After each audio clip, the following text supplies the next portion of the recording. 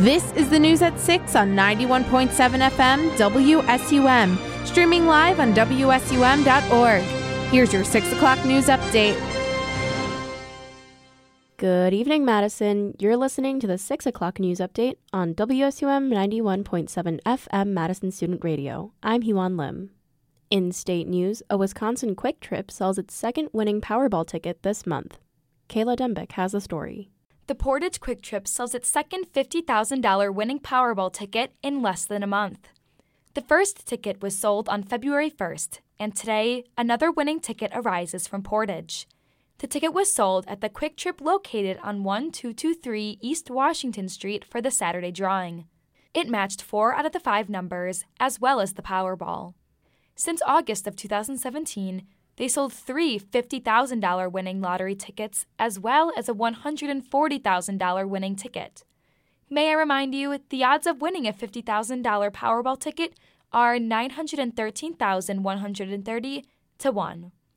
For WSUM News, I'm Kayla Dembick. Thanks, Kayla.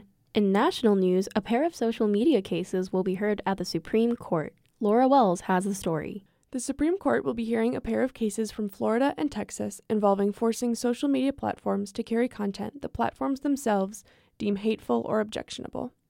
This content dispute intensified after the incident at the U.S. Capitol in January of 2021, after which former President Trump was removed from certain platforms. Republicans in Florida and Texas signed laws preventing such platforms from banning users based on political views and required individual explanations for edited or removed posts. Social media companies sued, citing Supreme Court precedent that says state and federal governments cannot force people or businesses to speak. In response, lawyers for the states said that platforms are discriminating against conservative viewpoints. The justices will have to decide between two very different perceptions of what social media is: open to everyone without filter, or open to editing and curating information. The court hears these cases on Monday, February 26th. Thanks to NPR for the story, and for WSUM News, I'm Laura Wells. Thanks, Laura. Turning over to sports, here's RJ Carroll with an update. Today in Badger sports, following the departure of Greg Scruggs to Michigan, the Badgers have hired E.J. Whitlow as their new defensive line coach. Whitlow, a native of Detroit, Michigan, helped Air Force rank 7th nationally in rushing defense and 20th nationally in passing defense. He has been coaching collegiately for 14 seasons.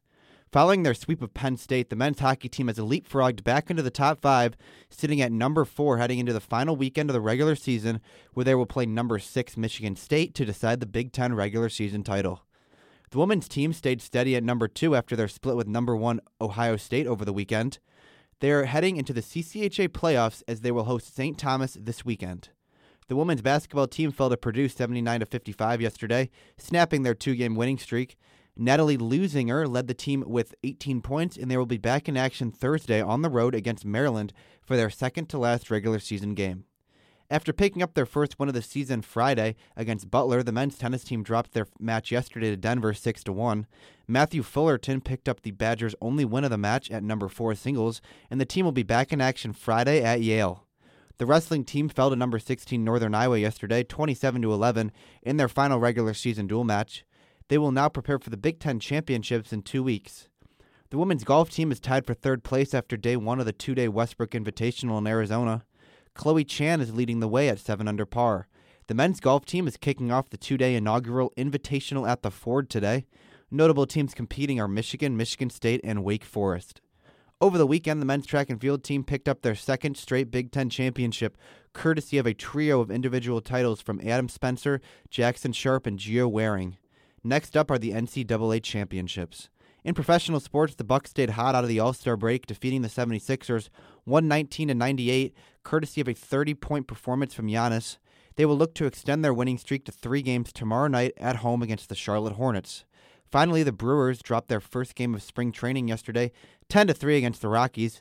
William Contreras had a home run, and they are back in action right now against the Cincinnati Reds. For WSUM News, I'm RJ Carroll. Now onto the weather, we have an update. We have another week of warm and sunny weather here in Madison. Today has a high of 65 and a low of 43.